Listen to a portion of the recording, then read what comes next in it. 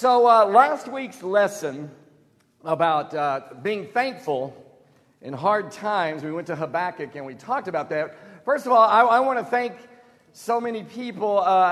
In almost 13 years here, I don't think I've ever had such amount or positive feedback from a lesson as last week, and I appreciate that. And it also, though, it just dawned on me as Patty was sharing, that really exemplifies thankfulness in a very hard situation. And seeing God and even leaning on God and many around. And Kathy usually joins us on Sunday via the online service, and I don't know if she's watching now. If she is, amen. And that's it. But she's honestly kind of been a part of our digital church family for many, many months. And it's just great. Now, we're going to continue on with this theme, but a little more focused this morning. We're going to talk about hard times, but we're going to talk specifically about hard times that is caused because of your faith. Hard times that come as a result of being a disciple of Jesus, and also because it's December 1st. Josh and I, in the different lessons, throughout the month of December, are going to be focusing in on Christmas. We're going to take kind of a nativity Christmas focus this morning, even as we talk about this subject. And then we're going to have other aspects of the nativity story until we reach December 22nd for our Christmas service, which, Lord willing, and the practices happen and everything will be actually put on by our children's ministry and the children from downstairs. It'll be a very special time on December 22nd. But right now I want to talk about handling hard times that come about because of your faith. And one of the incredible examples of that is Mary, the mother of Jesus. Now, if you look in Luke chapter 1, we begin with this story. And I got the picture there of Mary on the half shell, which is what we called her in New England. And, and this literally came from, if you're in New England and you're Italian, you got one of these in your yard. And Liavanos can back me up on this. That's the reality of life if you live in New England. It was the fact that I was looking for pictures of Mary, and they were all, well, you know how they are. And so I thought I'd throw her up there like that. Okay, verse 26. In the 6th month of Elizabeth's pregnancy, God sent the angel Gabriel to Nazareth, a town in Galilee, to a virgin pledged to be married to a man named Joseph, a descendant of David. The virgin's name was Mary. The angel went to her and said, "Greetings, you who are highly favored. The Lord is with you." Now, Mary was greatly troubled at these words and wondered what kind of greeting that might be. But the angel said, "Don't be afraid, Mary. You found favor with God. You will conceive and give birth to a son, and you're to call him Jesus. He will be great and will be called the Son of the Most High. The Lord God will give him the throne of his father David, and he will reign over Jacob's descendants forever. His kingdom will never end." "Well, how can this be?" Mary asked the angel, "since I'm a virgin." And the angel said, "The Holy Spirit will come on you, and the power of the Most High will overshadow you. So the Holy One to be born will be called the Son of God. When Elizabeth, your relative, is going to have a child in her own age. So she who is said to be unable to conceive, she's already in her 6th month. For no word from God's going to ever fail." And in verse 38, "I am the Lord's servant," Mary answered. "May your word be fulfilled." And then the angel left her. Now, Mary was a special person, and she was chosen for a special task. And you're going to see at this picture, Mary's special, but Mary's not divine. Now, in a recent publication, it was reported that there was a petition, a movement of a petition going out to petition the Pope to make Mary, or to declare Mary the, and I quote, "co-redeemer, mediator of all graces, and advocate for the people to God." And the fact is, Mary was special, but she has no place in our redemption. Okay, our forgiveness comes from Jesus. And even as I saw this picture, there, as Mary goes up there, even with Jesus, we've got to understand she's a special person, but she's not Jesus. And we can't give what is solely and only Jesus's to anybody else. Okay, so, but she was very, very special. I mean, imagine her situation. Almost every scholar that we talk to or read about or whatever puts her at a young teen age when this happens. And imagine this going on. I mean, she's engaged to be married. She's got the wedding shower, you know, and people are fired up and excited. All of her friends are gathering around and they're talking about dreams and hopes and they're giggling and laughing because, you know, they're young teens and they're all excited about this thing. And I understand this a little bit now. Over this Thanksgiving holiday, my son and his now fiance came to visit and we're talking about marriage plans. And then Phyllis and my daughter-in-law Christy and Carolina, they went out dress shopping. And they FaceTimed her mother in from Peru. And they FaceTime our daughter in from Colombia and Carolina's sister, wherever she is. I don't know where she is. She's Peru as well.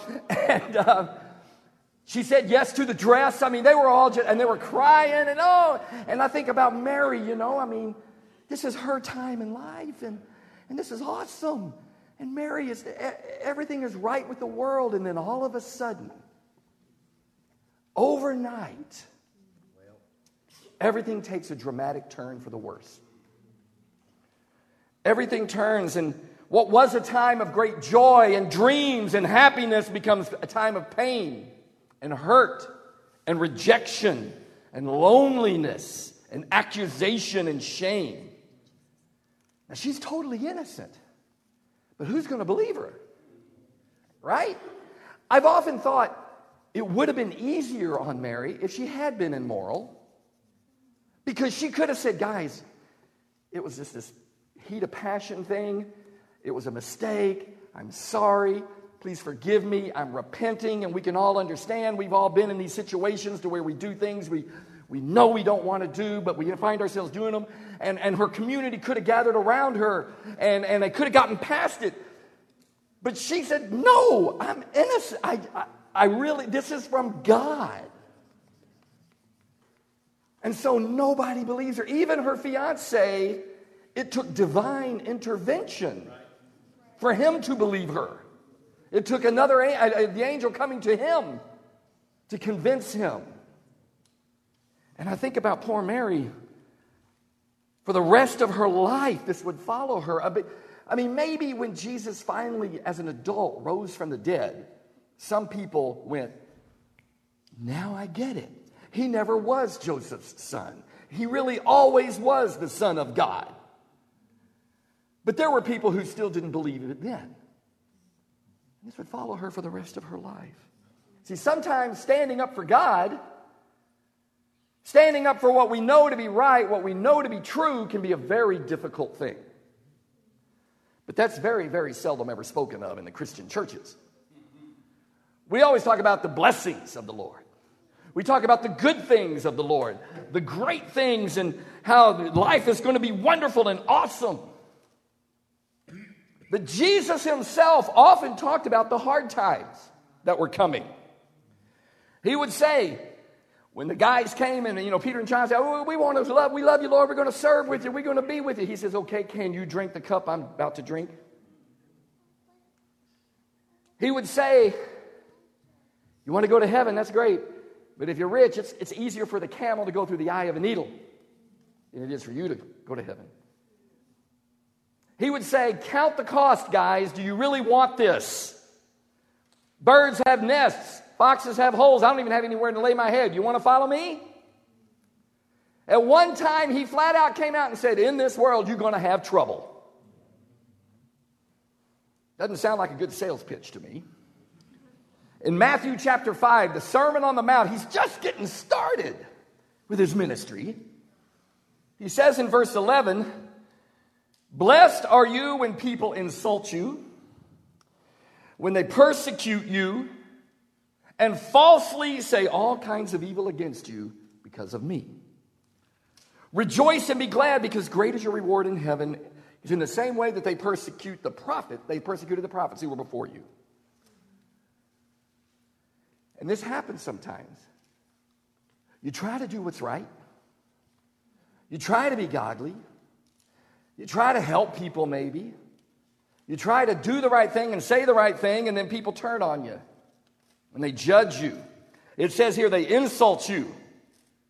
They persecute you, and then they falsely say all kinds. They tell other people about it too. They start spreading the rumors. And you're going, doggone. I guess it's true. No good deed goes unpunished. Can you imagine poor Mary? The angel came. I'm doing the right thing, and nothing's going right. It's hard. Man, it's easy to want to leave. Now, for some, Christianity is not hard. It's not that difficult because we don't really stand for anything, and we don't really stand out in any way. So it's pretty easy. Now, if I'm not getting the persecution, and Jesus said you're going to, but if I'm not, well, there's one of two options. Okay, number one is the world around us has become so godly and righteous that when I'm godly and righteous, I just fit right in. There's no persecution. Or number two is maybe I'm not really standing out and being godly and righteous in the face of the world. Many years ago, this was back in the Stone Ages when Phyllis and I first started the ministry. We had a Bible talk, Bible study group, and we had ladies' Bible study. It happened like on Tuesday mornings or something. And I remember one of the ladies in the group, Jeannie Brock, still remember her. And we were talking about this type of thing, and she goes, I've been a Christian for like 30, 40 years or whatever. I've never been persecuted. What does that mean? That's a great question. See, this is where it gets down for you and I. What does this mean? Have I been persecuted? Or when was the last time I felt this? And if I haven't, and Jesus said I'm going to, but I haven't, what might that mean? Everybody else is so righteous, or maybe something else. It dawns on me Mary had two things going for her. Okay? She was available, and she was willing. Those are some things that Mary had. Well, she could have said no. A lot of people that God called said no initially. A lot of people, Moses, the great Moses, said no initially. God would eventually change their minds. He struck Moses with leprosy. That kind of got his attention. Yeah. Jonah, we know that story, Jonah said no. God eventually convinced him. But the point is, it's better to avoid a lot of it. Mary could have said, are you kidding me? Because Mary's not stupid. She could play this out in her mind. I'm pregnant, but I'm not married. I've never had sex. This has never, ever happened in the history of mankind or womankind. Ain't nobody going to believe me. This is not going to be easy. But she was available. She was there. And she was willing to move beyond her fear into obedience. And that willingness, that's the one. That's the one that gets us. Now, it's hard to bear up against that persecution like Mary did, but we got to ask ourselves in these situations, am I available? And am I willing? Now, for the most of us, for most situations, yes, we're available. Not all, and we'll talk about some of those in a second, but in almost all situations, if you're there, you're available. The big question for us is, am I willing? Now, sometimes we count the cost, I think, too much. We count the cost and talk ourselves out of standing up for God or following God's ministry or following God's word. We count the cost and realize that's a high price. No thanks. Mary could have done that, but she didn't. She stepped on up. Now, my struggle is this, and here, let's just bring this into today. When I take a public stand,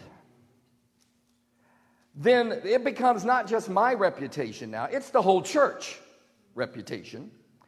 Therefore, it becomes your reputation because you're a member of this church.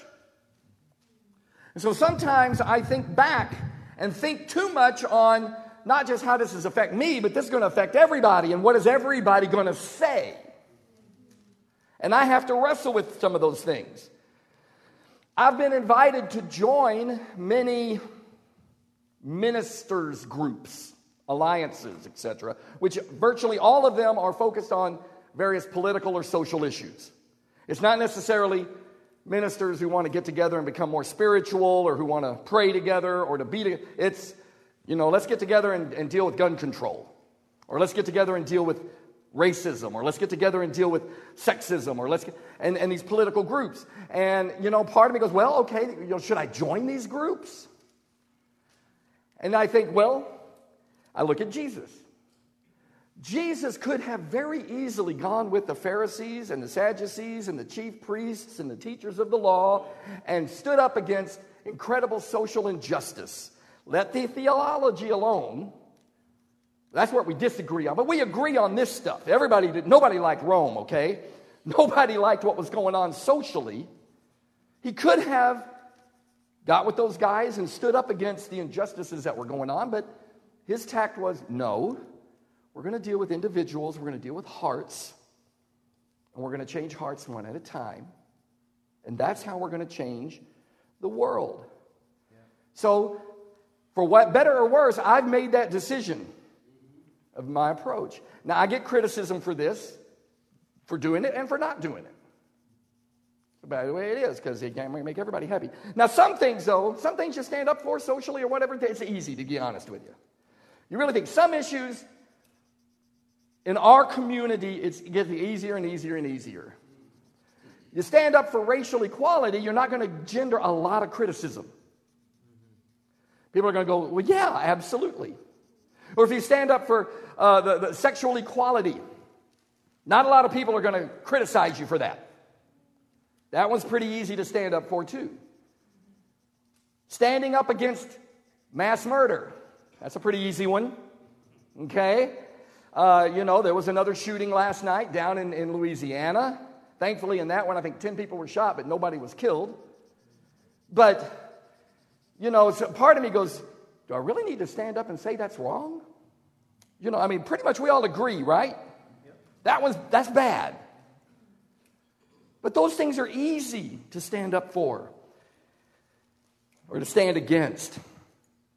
Some things in our culture, it's harder to stand up for. Okay? Like, for instance, godly sexual morality.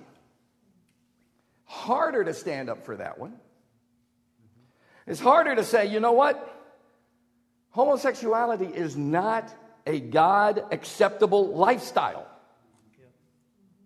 Now, I can still treat the gay community with respect and courtesy and even friendship. But I can't say this is okay with God. The Bible says it's okay. I can't do that. But you take that stand and you get labeled. You get called names. You get abuse heaped upon you. Just like Jesus was saying. And so we kind of tend to be quiet about it. Kind of tend to hold back on that. And the same thing is true about any sexual activity outside of the covenant of marriage, be it before or after marriage, with someone you're not married to. This is the same sin. And again, it doesn't matter, we make excuses. There's all these loopholes. Well, we're really in love. We're in a committed relationship. Let me tell you something. Miss Phyllis and I tried all those excuses back when we were 16 and 17. Didn't work back then, it doesn't work now. It doesn't matter, these things. It doesn't even matter if the local evangelical church says it's okay. Phyllis and I have studied with couples who were living together, scheduled to be married in 9 or 10 months. And they eventually left and said, no, we don't want to study with the Bible with you. We're not coming to your church. We're going over here because it's okay with them that we're living together. But we would bring it up when we would talk about sin and righteousness. They said, well, this church says it's okay.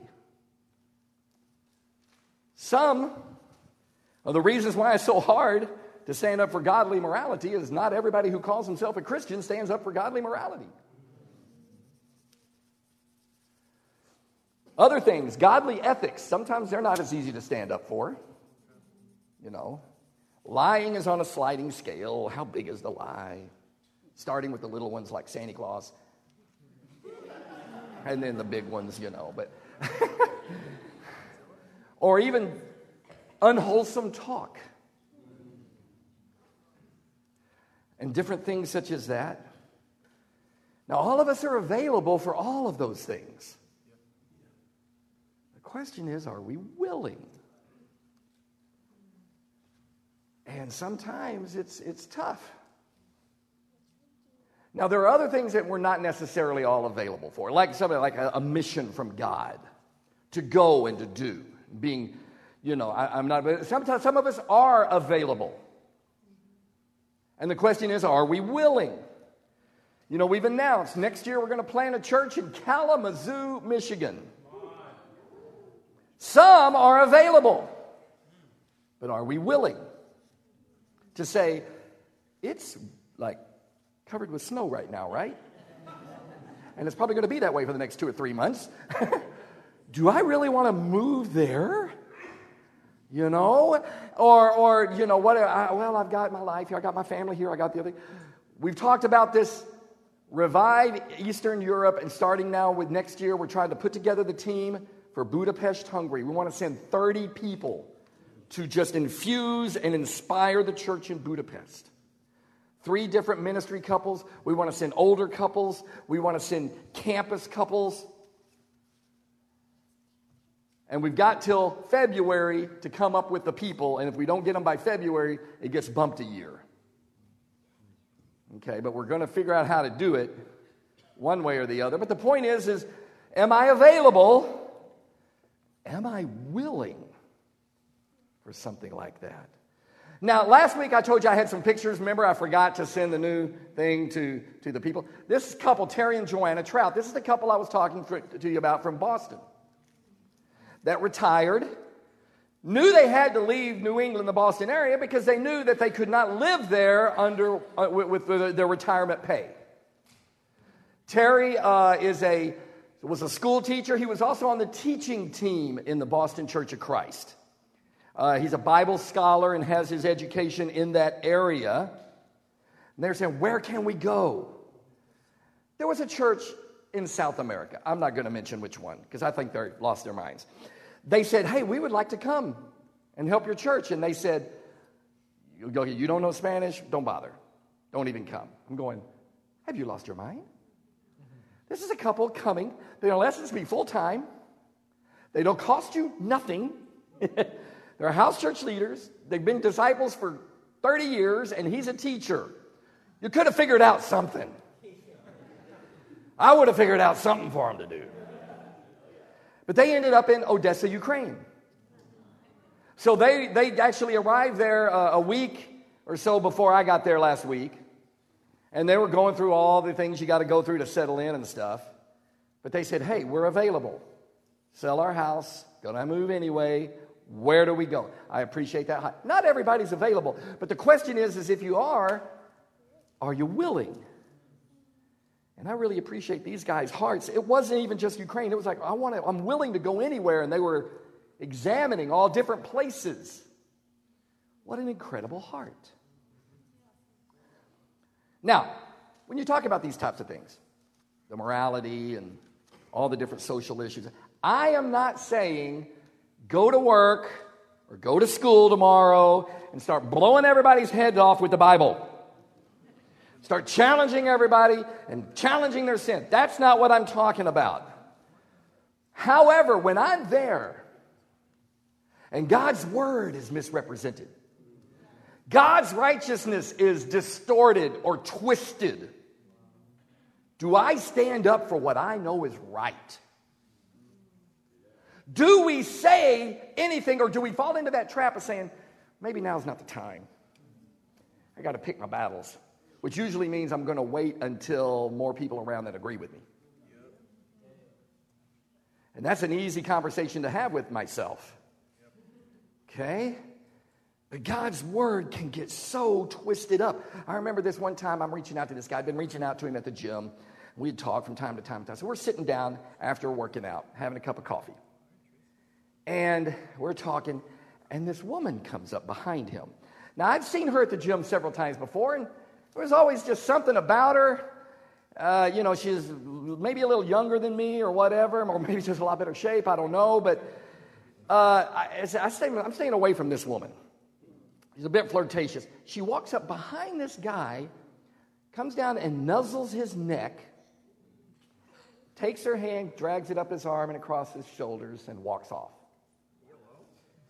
This is at the why, And he looks at her and he's going, whoa. And I said, dude, that is trouble right there.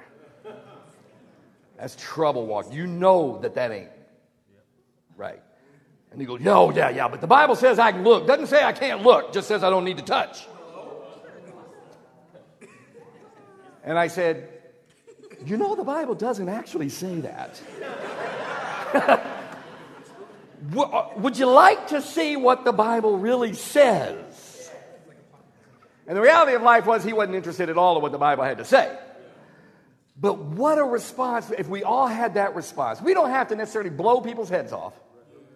But if we just told it, look, would you like to see what the Bible actually says about that? When you're talking to someone at work, when you're talking to someone at school, when you're talking to because sometimes you say people think they know what the Bible says. Because A, they know what they want to believe, and so they got to justify it somehow, so they figure, well, this is what God said. You say, you know what? Would you like to see? Because there's something about me saying it, but whoa, there's something about getting out the Bible and saying, but look at this right here. Now it's not you. Now it's Bible, which is what scares most people. They disagree with you, but it's hard to do that. See, we're disciples, right? We want to be like Jesus. We want to grow to be like him, except maybe this part of like him we'd rather not be like. That part where he went through hard times because of what he did and what he said. In 1 Peter chapter 4, beginning in verse 1, Pete said, therefore, since Christ suffered in his body, arm yourself also with the same attitude. Because whoever suffers in the body is done with sin. As a result, they do not live the rest of their earthly lives for evil human desires, but rather for the will of God. For you spent enough time in the past doing what pagans choose to do, living in debauchery, lust, drunkenness, orgies, carousing, and detestable idolatry. They're surprised that you don't join them in their recklessness, in their wild living, and they heap abuse on you. Have you ever had that heaped abuse simply because you wouldn't join in with the conversation? You wouldn't support the unrighteousness. You wouldn't allow God's word, God's righteousness to be misrepresented. It says they're shocked. And that's true. Even people who, quote unquote, call themselves Christians were shocked sometimes when you really stand up for righteousness. Don't live the rest of their earthly lives for evil human desires, but for the will of God. That totally describes Mary's attitude. What did she say? I am the Lord's servant. May your word to me be fulfilled. That was Mary's attitude. That was her total heart. Said, hey, I'll live the rest of my life for the will of God. But in doing so, it will bring abuse. And that's why he said, arm yourself with the same attitude of, I'm going to suffer. But I like to avoid suffering. I don't know if anybody else is with me on that one. Yeah. I mean, I don't like to rush headlong into it if it can be avoided. But what I'm hearing here in the Word of God is if I'm going to live like a disciple in this day and age and in this world, it really can't be avoided. It's part of the calling. And Jesus himself even said. So this Christmas time, as we think about the little nativity and all of that kind of stuff, and, you know, we watch It's a Wonderful Life, that was on last night. We watch the Peanuts and Snoopy Christmas and all of these things, and they're great. But understand that the commitment Mary had to go through to bring us Jesus, just to bring Jesus into the world, was incredible. To stand up for that. And then as we transition now, we're going to talk about communion. And the reason I wanted to do communion with this is part of the application of this lesson. Because I want you to think about the commitment Jesus had as he stood for the truth, and it cost him his life, but it saved our souls. And think about our lives and say, do I really stand up for the truth? At work, at school, when I'm at the gym, when I'm out and about. When Jesus was arrested, he was taken through this kind of a monkey trial, kangaroo court, whatever animal they compare it to, right? Circus. And they were throwing all kinds of charges against him. Matthew 26 is where this is. And they were charging him with this. They said, this guy, he says he's going to tear down the temple and build it again in 3 days. Jesus says nothing. Well, Jesus said this, blah, blah, blah, blah, blah, blah. Jesus says nothing. Some people come up and they say, well, I heard Jesus talking about this, and this is what I have. This is my testimony. Jesus says nothing. And I know that Caiaphas and the chief, they're getting frustrated because they want to hang something on this guy. They've been trying to kill him for a while, but they can't engage him yet. And primarily because everything they're talking about is just misrepresentations, twisting. It's going to take a whole lot to straighten all this kind of stuff out. And then Jesus doesn't say anything until they ask Jesus a question he could not keep his mouth shut. And that's in 26, verse 63 through 66. That the high priest said to him, I charge you under oath by the living God, tell us if you are the Messiah, the Son of God. Moment of truth. What do you do? Just keep your mouth shut like you've been doing. You might be able to get out of this. You might live to preach another day, Jesus.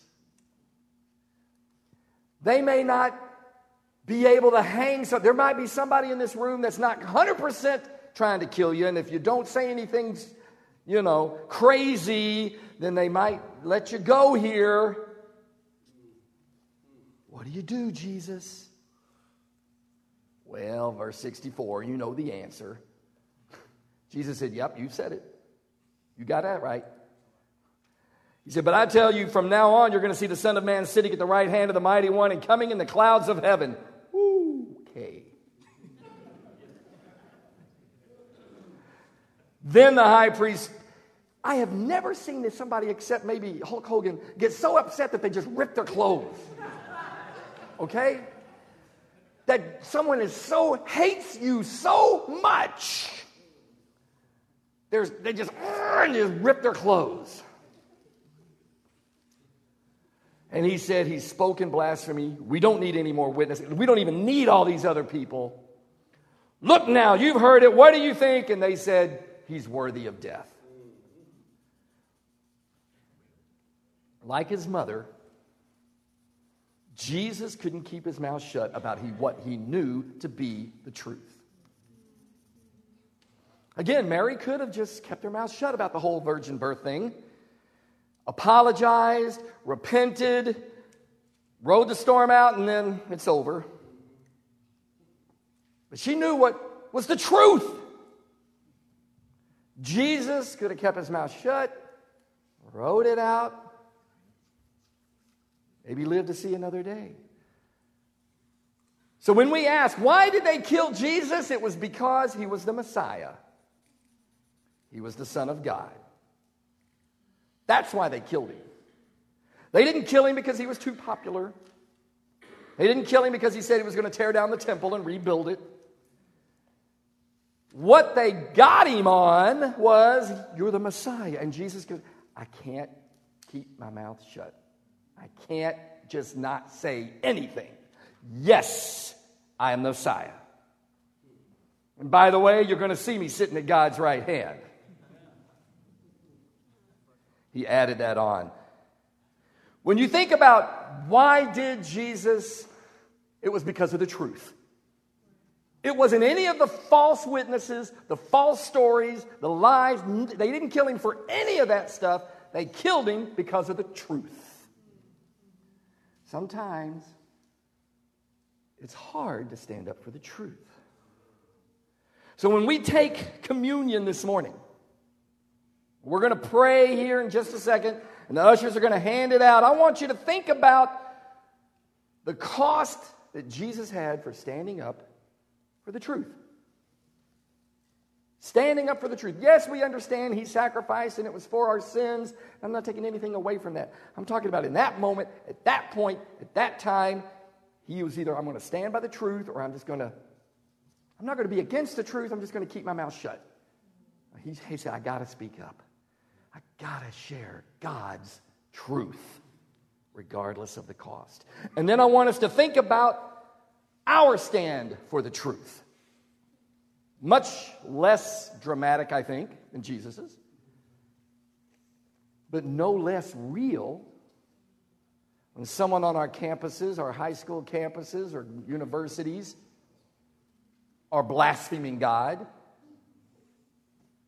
someone in our workplaces are holding up and praising and glorifying unrighteousness and ungodliness. And do we even say, do you know what the Bible actually even says about that?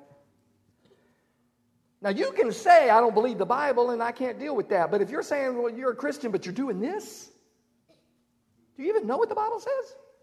Do we stand up for God at all? And I want to call us all to use this Christmas and that example of Mary, and use this time of remembering the example of Jesus to strengthen us to be available and willing to do whatever to stand up for God's will, God's plan, God's truth, regardless of the consequences, because God deserves that in our lives. Let's pray and we'll take communion. Father God, the truth, in so many ways we think the truth will always win out, and I guess ultimately it does, but sometimes the truth can get us into trouble. Sometimes the truth can cause us pain and hardship and insult. And because of that, God, sometimes we're tempted to hold back. We're tempted to soften the truth or to shade it just a little bit to keep us from suffering. I pray, God, that as we take communion this morning, let's think of Jesus and how he refused. He flat out could not speak up.